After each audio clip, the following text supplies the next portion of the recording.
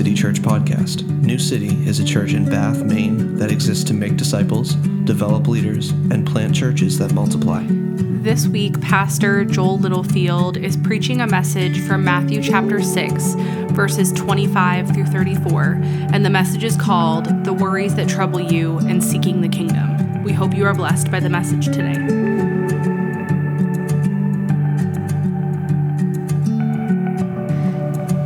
Father in heaven, we thank you for your word, and we now need you to apply it to our hearts. Teach us through the power of your Holy Spirit, and be ever present in our thoughts, and as we are wrestling with anxiety and worry, and certainly the enemy will attempt to steal away what you do here today. We know that you are sovereign, and we trust every bit of your character and your perfection and your holiness. And so we lean on that, Lord, as we fight against the flesh, and as your word applies to our heart, as you speak to people from different walks of life, and many believers in this room, but many struggling with faith itself. What does it mean to believe in the God of heaven and his Son, Jesus Christ? We pray, Father, that you would speak a word of grace and comfort and stability and truth, Lord, over our lives today, and that you would be glorified. Minister to this body today for the sake of Jesus and his kingdom. We pray, amen. Amen. Well, it's really good to be back here. And guys, the band is back together. Isn't that cool? They didn't break up permanently. It's good. It's good to see them back on the stage. Guys, we had an awesome kindness day. I just wanted to update that before I get into the teaching. We have three brothers here from Warren Baptist. If you guys spotted them, they were taking pictures of the building. They are not insurance agents. They're not inspecting the building or tearing it down sooner than we expected. But they're these three brothers back here. Guys, just raise your hand, you guys. That way afterwards you can, praise God, praise God. We are so grateful for partnerships here at New City. So Warren Baptist is in Augusta, Georgia. John Andrade and I got to go down there a couple Marches ago to a men's conference and developed a relationship. And this is it's a beautiful thing. So hopefully you'll meet them, ask them a little bit about what they're doing here. And they were with us serving in a whole team of people at Kindness Day. We got to share the gospel with many, many people, pray for lots of people, hand out tracts and gospel bracelets, speak to kids, make kids sick with snow cones. It was awesome. It was awesome.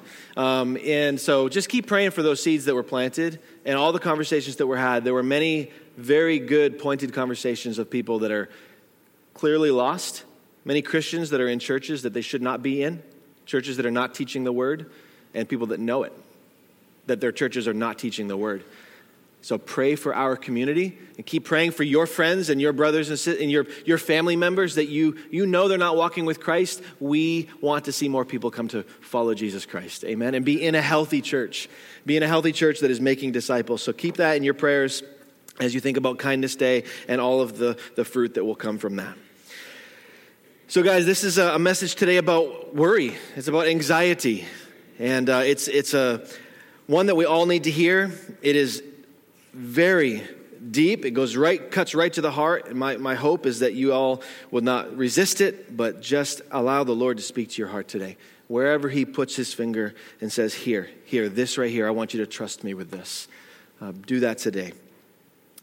We live in an anxious world. Our world is full of concern. People in this room, you are all concerned about things. The church is not immune to this thing. It's not just the world that worries, and that's why Jesus has to teach this topic to his disciples, because even his disciples were full of anxiety and worry. I've actually been asking myself this week about the struggles that I have. Am I anxious? I have to ask myself this question because I'm not even always sure when I'm anxious or if it's anxiety that I'm feeling. I think I'm actually in denial. I really do. So pray for me. I just deny it. I'm not anxious. We all have different levels of anxiety. They look different. Anxiousness on my wife looks different than it does on me. It looks different than mine looks different than yours. Whatever it looks like, the truth is, and here's the mic drop bombshell, Either way, whatever it looks like, Jesus has nothing good to say about it. There's no complimenting anxiety in the human heart. He has nothing good to say about it. He has many good things to say, and we're going to cling to those. But about anxiety itself, it is not fitting in the Christian life. So we need to look at it head on, just as it is here in Scripture. The word used for anxious is pretty straightforward.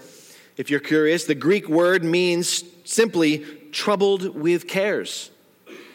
You're troubled with cares. The things that you're caring about, it troubles you.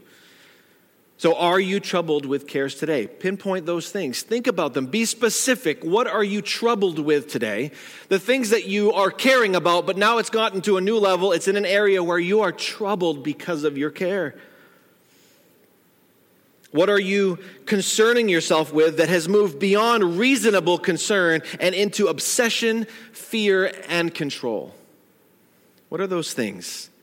Think about those in your heart. Pinpoint them. Think about it. Ask the Lord, even as we go through this message, what are those things? I want to say also off the bat, because this is a very serious subject, it's a sensitive matter. I'm not here to condemn anyone for being anxious. If you have anxiety, I'm not here to condemn you for your depression that comes from your anxieties. That's not what this is about.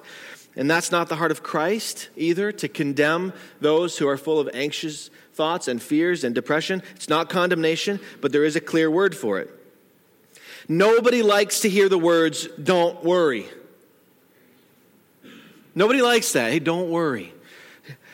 Stop being anxious. Does that work? Stop being anxious. I've tried that before with other people. It doesn't work. So it's really nice to see that Jesus doesn't just tell us not to worry, but he gives us concrete truths in this text to believe in. And so what we're going to do is we're going to work our way through the text. This is going to feel very much like verse by verse. This is one of these sections that's just so easy to follow through as an outline. And so that's what we're going to do. We're going to work our way through the text. Take notes in your Bibles, on your notebooks. Take notes of the anchor points. And I'm going to try to draw those out for us. What are the anchor points that you need to tell yourself, and then you're going to walk in the instruction that the King of Kings gives you today? You're going to take note of those anchor points, and you're going to say, I am going to walk in these truths. I'm going to believe these things today. So, as we work our way through, we're going to think about these things, and don't lose sight of the fact that the very first thing is that there is no king like Jesus Christ. That's the very first thing. There is no king like him. In fact, Jesus does not rule with fear. That's the first point. And it comes right up. We can see it in our text. If you look there at Matthew chapter 6, there in the text that was already read for us, just after talking about the treasures in heaven, therefore I tell you, do not be anxious about your life, what you will eat and what you will drink, and about your body, what you will put on. But the first thing I want you to notice is who is speaking and who has been speaking and who has been teaching. Jesus does not rule with fear. So for just a moment, we can just rejoice in that. Think about how the world seeks to bring its rule over its citizens. What does the world do in order to rule, in order to reign? The world does this through fear. The kings of the earth rule through fear and dread and manipulation and coercion. But the one who's beginning to speak now and has opened his mouth and is saying to his disciples, therefore I tell you, do not be anxious. This man, this king, this God-man, Jesus Christ, is the greatest king. And he does not rule like the rulers of the world. So in our minds, immediately, don't receive this instruction as though you were receiving it from some earthly king or some earthly being at all. His name is Jesus. He is God. He is king. King of heaven, creator of all things. So rejoice in that. Remember who has been speaking and teaching this whole time. And why did he come to this world? And he came to establish a kingdom, to build a citizenship for that kingdom. That's you and I. That's believers in Jesus Christ. To build that citizenship for the kingdom through what? The preaching of truth. And so Jesus is preaching truth. He's telling his kingdom citizens, here's the truth, and this is what it means to be my subjects. It doesn't mean to be full of fear. In fact, I don't give fear. I give peace. As we begin to tackle this prevalent issue of anxiety in our hearts, that is the thought that we need to begin with. The King of our kingdom is in control. He gives freedom, and he gives ultimate peace. That's who he is. Notice what we see right away in the text. Therefore, I tell you. That phrase is a key to interpreting this text. Therefore, I tell you connects what he is about to say with all that he has previously said. More specifically, the very last section. In other words, in light of what I've already said to you and have been teaching you, do not be anxious about your life. It's not just a standalone text. It doesn't stand there on its own. It's surrounded by a context. Jesus has been speaking such perfect words of kingdom-mindedness to his disciples. And then he says, do not be anxious. And that's the second anchor point. All that we know about Christ and his kingdom points us away from worry. All that we know about him, what he has been saying, what he has ever said, none of it points us to worry. It all points us away from worry. What came before the therefore? Let's just think about it for a moment. Remember back to the last few weeks of teachings and the things that we've talked about. Ultimately, it boils down to the superiority of Christ over everything. That's what he's been telling the disciples. I am king. I've brought a kingdom, and this is what the kingdom mindset is, the Beatitudes and all these things that we've been talking about. He is superior. He's superior over the law.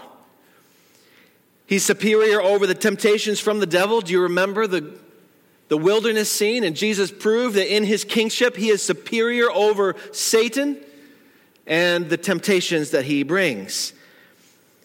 He's superior over the rewards that the flesh desires. He's greater. In all those rewards that we desire when we pray and when we fast, when we worship openly, well, Jesus is greater. His reward is greater than earthly rewards.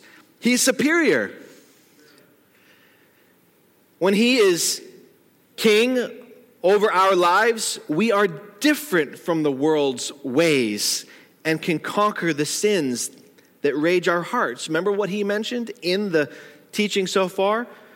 The heart that tends towards hatred, lust, divorce, anger. He is superior over these things. His way, by following Christ and submitting to his word, we are following the superior way. We don't have to be like the world, and we should no longer be like the world because of our King. He's given us new hearts. He has fulfilled the law's demands. Now our hearts desire to obey the greatest law of all, which is love God above all things. He is superior to all. Therefore, he says this, do not be anxious about your life, what you will eat or what you will drink, nor about your body, what you will put on. Is not life more than food, and the body more than clothing? Don't miss this. That this is a command. He says to you and I this morning, these are the words of Christ, do not be anxious. So don't try to move around that. We're going to work through this, what it means, but it is a command. Let's not convince ourselves of the world's wisdom, but let's look at the wisdom of God, the wisdom of Jesus Christ. And he says to his disciples, do not be anxious. And you say, well, that's easier said than done. I know. And so does Jesus, which is why he gives us so many points to think about in this effort to not be anxious. These disciples, well, this is going to make you feel a little bit better because they would have undoubtedly had worry in their minds right at that moment. There's a reason why Jesus is saying to them, don't be anxious. They had recently given up everything to follow him from town to town, preaching this new message of the kingdom. They literally have left their father's fishing boats. They are now on a new journey, walking every day, following their rabbi, and it's a new life for them. You know that this is specifically for his disciples, those that are there right before him. He's talking to them. Don't worry about these things. What are we going to eat and drink with no income? That's what they're thinking. We don't have income. I don't fish anymore. What are we going to eat and drink? What will we wear when these old clothes wear out from following this new rabbi around Galilee and they're going to wear out? How are we going to replace these clothes?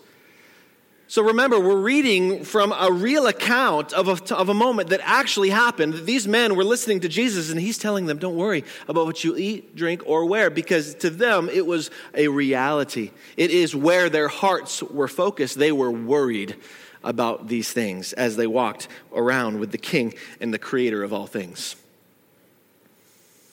Similarly, you and I can be sure that Jesus looks at us and he sees us. And he sees what we're worried about.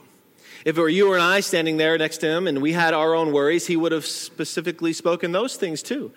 Don't worry about this thing that you're worrying about. For the disciples, it was very much these physical base aspects of life, food and clothing and drink. But for you and I, it may have been different. But even if your worry tends to have nothing to do with food, so you say, well, I'm out of this because I don't worry about food, clothing, or drink at all. So is this for me too? It is absolutely for you. These may not be the specific things that you are worrying, but notice what Jesus says. He still knows you personally, and no matter what the particulars about your cares and what troubles your heart, we all need to hear the challenging question that Jesus asks, and it is this: is not life more than that? That life itself is more than that. That's the question. That's really what he's getting at. Is not life more than those things that you are worrying about? So don't forget that life is more than physical. It's more than tangible. It's more than what you can see. So no matter what your worry or your care is, it fits within that category of the physical plane, the things that we occupy our minds with and the things that we tend to worry about. And the word used here for life, when he says, is life not more than that, is literally speaking of the breath of life. He's telling him, is not the breath of life in your lungs more important? Doesn't it have something far more to do with eternal things and with the God of heaven than it does with these earthly things that we think about? He's calling them to remember the breath of life and where it comes from. Remember that you're breathing, all of you, we are breathing today. Praise God that we're breathing today because the breath of life was breathed into Adam by God. We have the sustaining work of Christ working in our lives right now. It was breathed into Adam, and human life is unique from all other life on earth. We're not just animals. So Jesus, as he's beginning to speak to their worries, he's starting to separate in their minds the physical from the eternal. And to give them anchor points to think about, he's going to use examples that they would be able to see every single day. So look at verse 26.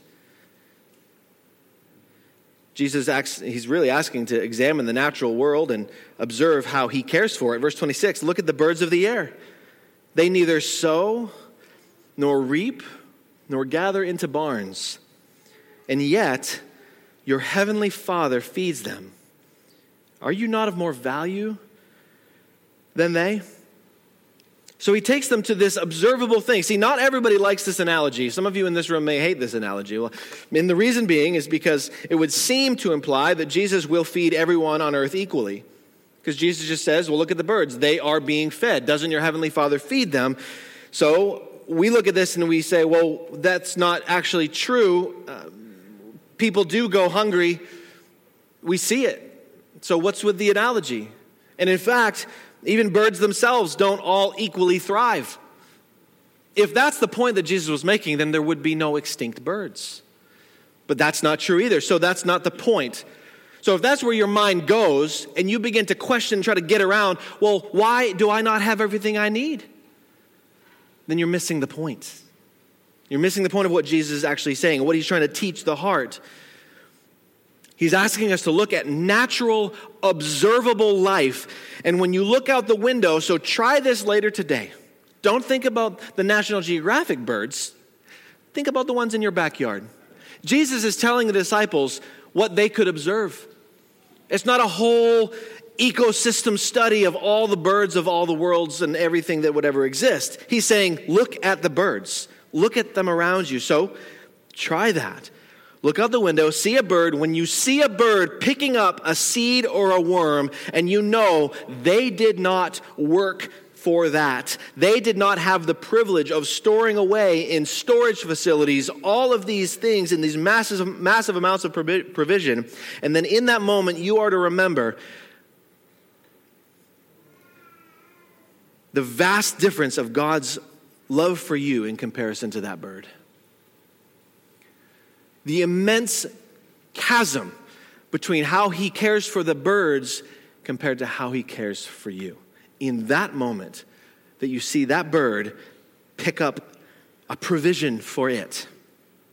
So we're looking at the natural, observable world. For the environmentalist in the room, if you're here and you're like, well, aren't we supposed to love birds equally? The answer is no. Jesus is saying to us, though, that we're not supposed to devalue animals. So it's okay. We don't hate nature here. Jesus doesn't hate the birds. You notice that, right? He's saying, don't devalue them. Just be sure you rightly value humanity. Rightly value who you are in God's eyes as a created being and how he loves and cares for us compared to these other animals. So how does this help us not to worry? Third anchor point is this. Worry is rooted in belief that God does not care, but the birds prove otherwise. Let that be a reminder for you. Worry is rooted in the belief that God does not care. And I know it's happened in every one of our lives. There's some area where we say he must not care because this, and he doesn't care because of this. But that is a fundamental error in the life of a Christian to believe God does not care. It's not who he is. He does care. So look at the observable world. Every time you see the bird pick up a seed, you know he loves me far more. It's not an issue of care. He cares for you. The Father's sovereign care for his lesser creature is proof that he cares for those of greater value. If he cares for those of lesser value, then he certainly cares for those of greater value. And he uses a similar method to address their worry about clothing. So that's addressing the food need, and he goes on to the clothing by asking them to consider the lilies of the field. Now this is absolutely incredible. Similar to the simple observation of the birds, that they're not out plowing the fields and reaping harvests. That's what he's getting at. The birds are not plowing and reaping. So also, a simple observation of the flowers of the fields, and we have to admit something. You've never seen an exhausted and frustrated wildflower toiling and laboring for 1 second. Have you? Have you ever seen an exhausted wildflower working for the beauty that surrounds it? Just answer the question in your mind. It will help you. Have you? And we haven't. We have to admit that. We've never seen a spinning, frustrated, toiling flower worried about its care. And in comparison to that flower, are we not of more value than they? Spurgeon put it this way: lovely lilies, how you rebuke our foolish nervousness. And that is what Jesus is doing. He's using these simple observable things so that we have something to hold on to, that we could preach to our own hearts by looking at those two examples even. How could we continue in foolish nervousness when the lilies of the field have never stressed a moment about what they would wear? Now, this is not to say that we are allowed to be careless about clothing. He's not saying don't think about it at all. He's not saying you should be careless or lazy about providing for ourselves. Jesus is not promoting an attitude of unpreparedness. We know that's not true. And he also isn't saying don't own anything or don't seek to own things. That's not the point. We know all through Scripture, Jesus expects us to be wise, prepare, have knowledge. We would have possessions. But even as our last teaching told us in the treasures that we have, that it has to do with the level of our pursuit of earthly things as opposed to heavenly things. The point of this is not about being lazy. The point of this teaching is that worry and anxiety are simply not fitting for God's children. It's not fitting. It's unfitting and unproductive, actually, which he gets to in his next point. Look at verse 27. Which of you, by being anxious, can add a single hour to his span of life? That is what Christ is saying. It's unproductive. Worry, anxiety, the troubles over our cares is unproductive. There's nothing produced by it. So the fourth anchor point is this: worry adds nothing to your life, it only takes away. It cannot add to the length of your life. In fact, it is taking away. And you know this. We've all felt this, how worry steals from us. It takes from us. It affects our family. It affects our children. It affects our spouses. It's taking. It's not adding anything, and yet we stay right there, and we fail to look at these specific things that Jesus has said. Here's what I'm giving you. I'm not just telling you don't be worried. I'm saying here's why you should not worry. Here is why you can trust me and why I'm greater than your cares. And I care for you far more. So look at the birds, look at the grass. It's temporary, and yet still it's beautifully arrayed. So much more so that the clothing of the world's greatest kings cannot compare to it. So he brings up Solomon. Even Solomon in all his glory does not compare to how the flowers of the field are arrayed, and yet they are here today and gone tomorrow. The grass withers, and yet that temporary thing is so beautiful and does not toil.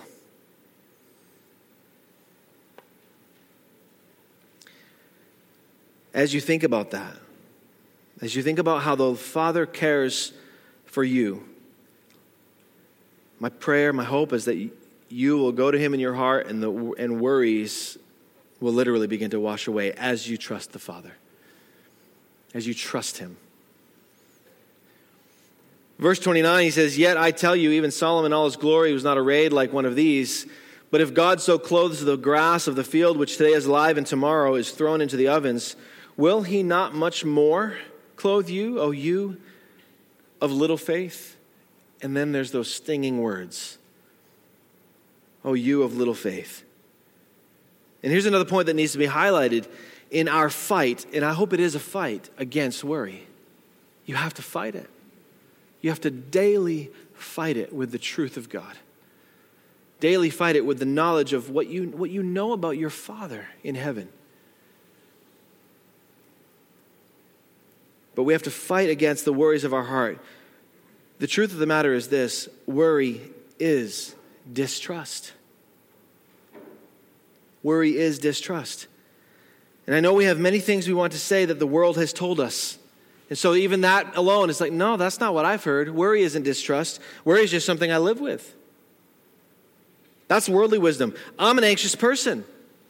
That's worldly wisdom. Identify that. That's not God's wisdom. To settle to say, I'm just an anxious person, or worry is just something I have to live with. That's not God's word. It may be something that you're dealing with. It might be a present reality. It's not something to sweep under the rug and act like it's not there. But it's certainly not helpful to listen to the wisdom of the world and the counselors of the world that say, this is just something you're going to have to live with. And not according to Christ. Is there not victory and healing and hope and strength enough to take your worried heart and give it a stronger foundation as you trust in him? Maybe you're a person who can't just trust him in the morning. You have to trust him every minute of that morning. You have to make yourself look to the things that are trustworthy. You have to set your mind on heavenly things. If your mind wanders, then wander your mind back to God's word. Keep doing it. We don't have the excuse as God's people to just live anxious, worried lives about this messed up world that we live in. We have the truth of God's word. Go to God's word. Go to the truth about him. Let it wash over your mind. God will work this in you. Truth is, guys, we are lazy sometimes, aren't we? Lazy. If we were just really honest, we'd say, I'm just anxious, I'm just worried. And if somebody were to ask you, what are you doing about it? What could you say that you've done in obedience to God to fight that worry according to his word? Let's do that. Let's do that. God's word is sufficient for these things. He has wisdom for us. And again, I say none of this to belittle. I understand that there are deeper depressions that many face and cannot even establish a clear cause or cure. There are some depressions in this world that are so deep and mysterious. Mysterious even to the one who is depressed, that you don't even know where it came from or why. But you don't have to know any of that. You have the very same truth spoken right here to go to every single day. If you are that person and you can't identify the cause, you can still identify the words of your Lord Jesus Christ, who spoke to his disciples. He knew them, he saw them, he knew every bit of their worry, and he gave them what they needed. We can do the exact same. Amen, church? If that's you in that deep place, go there. The majority of what the world will excuse, I believe we need to be able to look square in the face of our own existence and be willing to admit the truth. If worry is distrust in the Lord, the one who clothes the flowers and feeds the birds, and we are much more valuable than both of those, isn't there really some shame to that equation? He is far more trustworthy. We are far more valuable than they, yet we still distrust. And that's why Jesus says, oh, you of little faith. Don't skirt around that. That's not just a slight problem. That's actually a big problem. Oh, you of little faith. You know what he's saying? You trust too little. That is it's a rebuke, a loving rebuke from a loving Savior who understands, but it's still a rebuke. Jesus doesn't want you to stay in your worry. He is saying, oh, you of little faith, you trust too little in light of how big God is, in light of how incredible he is, in light of how valuable you are to him as a created being, much more valuable than the birds and the flowers. If in light of the sovereign God of heaven and earth, the one who created angelic beings, think about this for a moment, go there in your mind. He created, crafted angelic beings. He created humanity. He's the very source that puts life into our lungs every single day. And you still put your focus on the things of earth as though God has ceased being God. You are trusting too little. We would be trusting too little. As if, so much so, it's as if we're not even Christians at all. Well, how could I say that? Well, Jesus used this as another truth to anchor their trust. He reminded them of the difference between his followers and the Gentiles. Did you see that in the text? Oh, you of little faith. Further down, he says, this is what the Gentiles do. So to live this way is to not live like a Christian. It's to not live like a child of God. The difference between his followers and the Gentiles of that time, whose gods were earthly, pagan. They promoted a worldview for the senses. Everything that you could feel, everything that looked good. What will I eat? What will I wear? What will I drink? Were the primary concerns of the heathen. The primary concerns of the pagan. While as a disciple of Jesus, we have a Father who knows our needs. A living God. So here's what I'd say about that one. Look at the fifth point on the screen. Worrying is the way of the world, and a worrying Christian is the wrong witness. It's the wrong witness. You're living like the world when you live in worry. The worry of the world is not the way of the Christian. We need to be different through the strength that God gives. It may take days, weeks, as you work at this and pray towards this and commit your life to preaching these things to your heart. But through the strength of Christ, these things can become a reality to you. But think about the witness for just a moment of a Christian full of worry as the world observes who you worship. How big, how great is our God? How much does he love his people that he would give his son for us? He would die for us. Is he weak? He's not weak. Let's not be little in faith. And that it is something that we need to think about, the effect it has on our witness. So Jesus began talking about anxiety right after telling the disciples that they cannot serve God and possessions. Do you remember that? You cannot serve God and mammon, the god of possessions or money, what money can buy. And then comes the test. This whole thing that we just are reading about anxiety is really the test of the previous teaching. The test has so much to do with where we put our attention as Christians. Is it on this life and this kingdom, or is it on the kingdom of God? The ultimate solution of all of that we've talked about so far today is found in verse 33. Verse 33, but seek first the kingdom of God and his righteousness, and all these things will be added to you. This is it, church. The kingdom seeking, the putting the kingdom first, this is the focus of the Christian life that is truly at peace and without fear. Just think for a moment of the people in your life that you look up to, that serve Christ regularly, constantly, laying their lives down. They're not perfect. It doesn't mean they're worry-free, but what are they consumed by?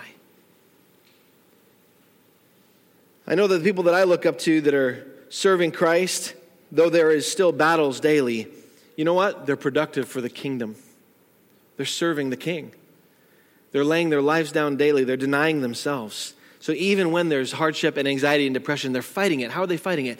By pursuing the kingdom. By living for the kingdom. That is the answer. These are the ingredients of hope in a world that wants us anxious. You know that? The world wants you and I, as Christians, to just be full of anxiousness, anxiety, worry. It's a tactic of the enemy.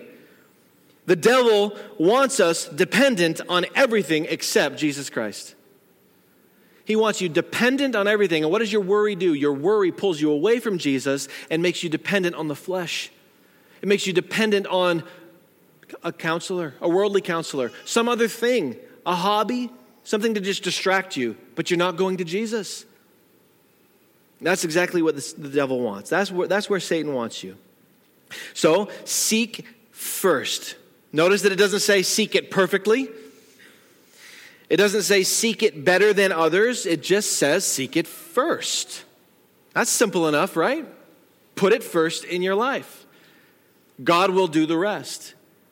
Make the kingdom your first priority when you wake up. Husbands, make the kingdom your first priority in your home. The kingdom of God, not your kingdom, but God's kingdom in your home. The rule and reign of Christ in your heart and through your family. Wives, the same thing. Let the kingdom of Christ be your first aim in your pursuits. In what fulfills you, let it be the kingdom of Christ and pursuing him. Singles and teens and every other walk of life, there's a world full of distractions, and the enemy wants you to put other things first. Just by having the kingdom second, it's out of priority, and you will fail and be weak. Jesus says, put this first. He doesn't even say put it only. He just says put it first. God will add these other things, the things of this world, the things that our body needs, the things that we need for life.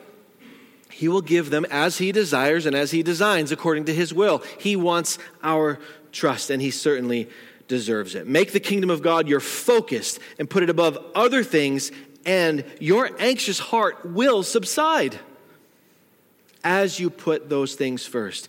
And to seek the kingdom of God means simply this. It means that eternal souls, yours and others, will be more important to you than mortal bodies. Eternal souls will be something that you think about more than flesh. the eternal state of your own life and the life of your family member. Eternal things will be more important to you than earthly things. That's a kingdom mindset. It means that the glories of heaven will win your affections. The things that are winning your affections on earth, they should not win your affections like the things that God is, who he is, and what he gives and provides. Those things will get the affections of our heart if we're putting his kingdom first.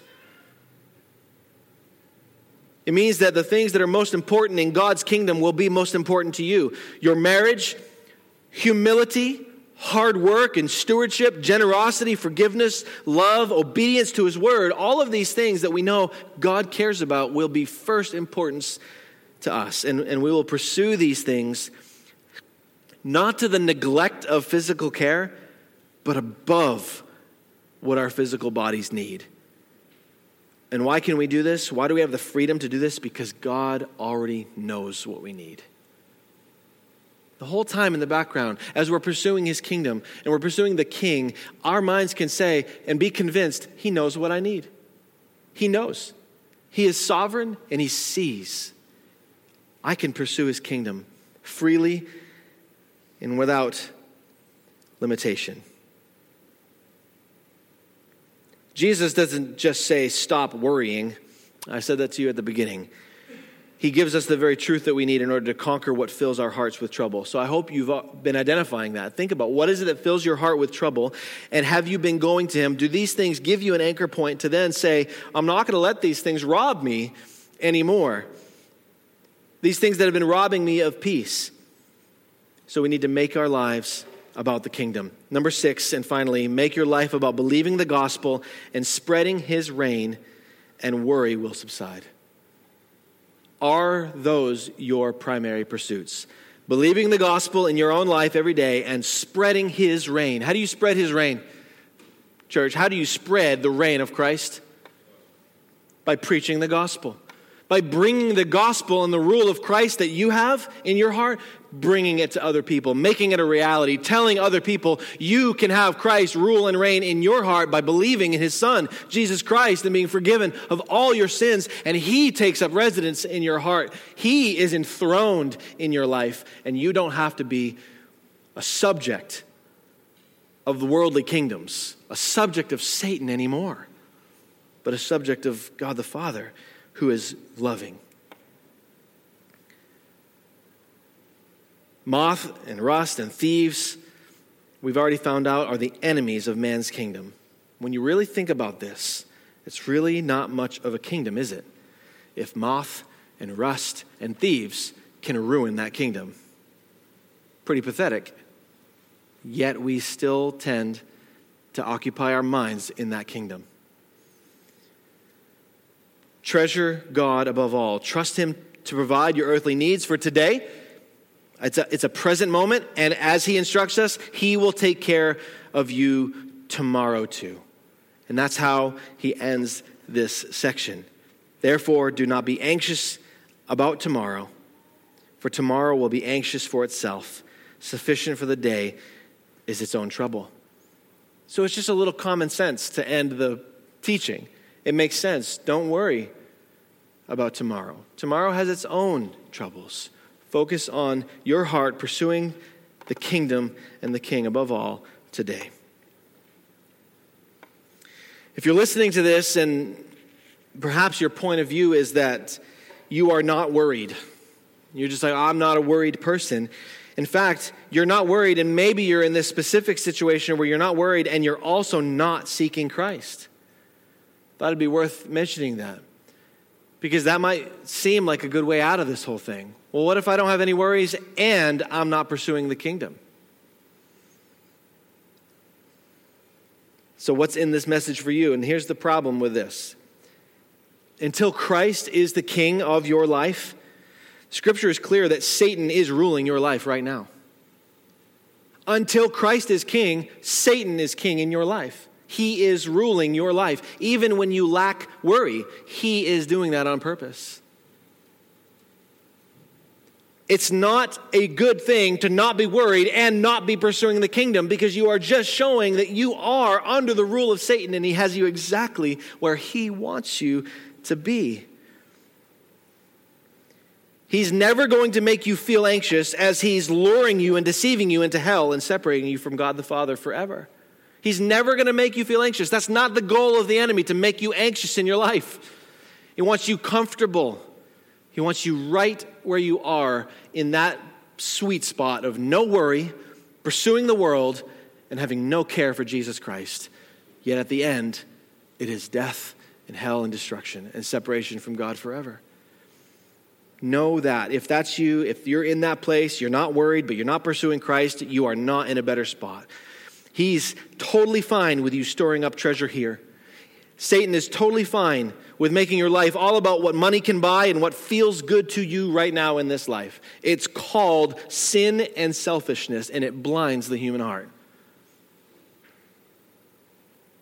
But when you come to Jesus and you believe the gospel, when you do that, when a person comes to Christ the King and believes what he has done and repents of sin, you step into the fight finally. You're finally in the fight, and then you're going to start to feel worried. It makes sense, does it not? That the worry comes for those who are seeking to follow Jesus and really want to follow him, because now you're finally in the fight. And you've got something to live for every day.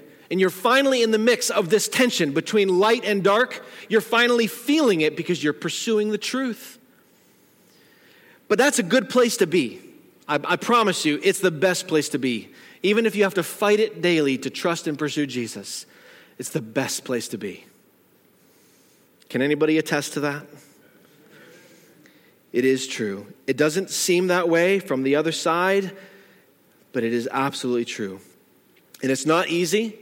Following Jesus, it's not easy. There's going to be pain and heartache because you'll be living for what matters the most. And those things that matter the most, they take work. And Jesus does not invite us in to follow him in order to be comfortable and have an easier life. He literally says, if you want to follow me, come and die. Die to yourself. Stop pursuing yourself. Believe in me. Trust in me. And here's the best part. In Christ, we are forgiven.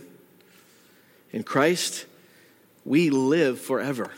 Do you forget that sometimes, brothers and sisters? All this stuff that the world is pursuing to try to prolong their life and live forever, it's not going to work for them. Simple faith in Jesus Christ, and you get eternal life. Live forever. Because death has been defeated at the cross of Jesus. In a similar teaching, and I'll close with these words and then we'll pray and share communion together. In Luke, in the parallel passage, Jesus says this. They're just such sweet words, and I wanted to leave these over you before we close up the sermon. Jesus says this to his disciples, "Fear not, little flock, for it is your Father's good pleasure to give you the kingdom." So he calls you out of fear. He calls you out of worry. And in that very moment, he reminds you of his fatherly, shepherdly care. And he desires to give you the kingdom, his kingdom, and an inheritance that cannot fade away, and that no rust or moth can corrupt, no thief can come in and steal. It's yours through Jesus Christ. You pray with me? Father, we are keenly aware right now in this moment that our hearts are weak and we do tend to worry. We tend to be a people that lets our mind wander into fear and anxiety and distrust. But Father, I pray you'd give us today every truth that our heart needs, that our minds need to believe today, so that we can begin to see freedom from anxiety, from worry, from those things that trouble us. Help us not to receive wisdom from the world. If we have been, we repent of that, Lord. We turn away from trusting in idols, trusting in weak, puny gods, pathetic gods that compared to you are nothing. You are sovereign King of heaven and earth. Thank you for these reminders today. God, we pray for help that you'd heal our worried and troubled souls, Lord. That we'd come to you, our great God and Savior, our shepherd, our King. We lay them down at your feet, Lord. We're grateful today for your word. And I pray for the one that needs to repent of sin and the apathy and the deception and the blindness, Lord, that has existed from birth. Lord, that some today would say, I trust you, Lord, above all. I believe what you've done for me. I believe in the Son of God. You are King and you are God, and there's nobody like you. And that they would surrender their lives to you, receive the forgiveness of sins, and be set free forever, and made a disciple of Jesus Christ. God, would you save souls and make this church desperate for the Great Commission, that we would see it done in our day, God, that we would see kingdom advancement, lives won for the gospel. Help us to be all about the kingdom, Lord. Help the worried hearts in this room be glorified as we surrender these things over to you and look to Jesus, our King. We thank you so much, Lord. It's in Jesus' name we pray. Amen. Amen. Thanks for listening to today's episode of the New City Church podcast. For more content from New City Church, check us out on any of the major podcasting platforms. Or if you want to find our gathering times, location, or any other information about New City, check out our website at www.bathnewcity.church. We hope to have you join us next episode.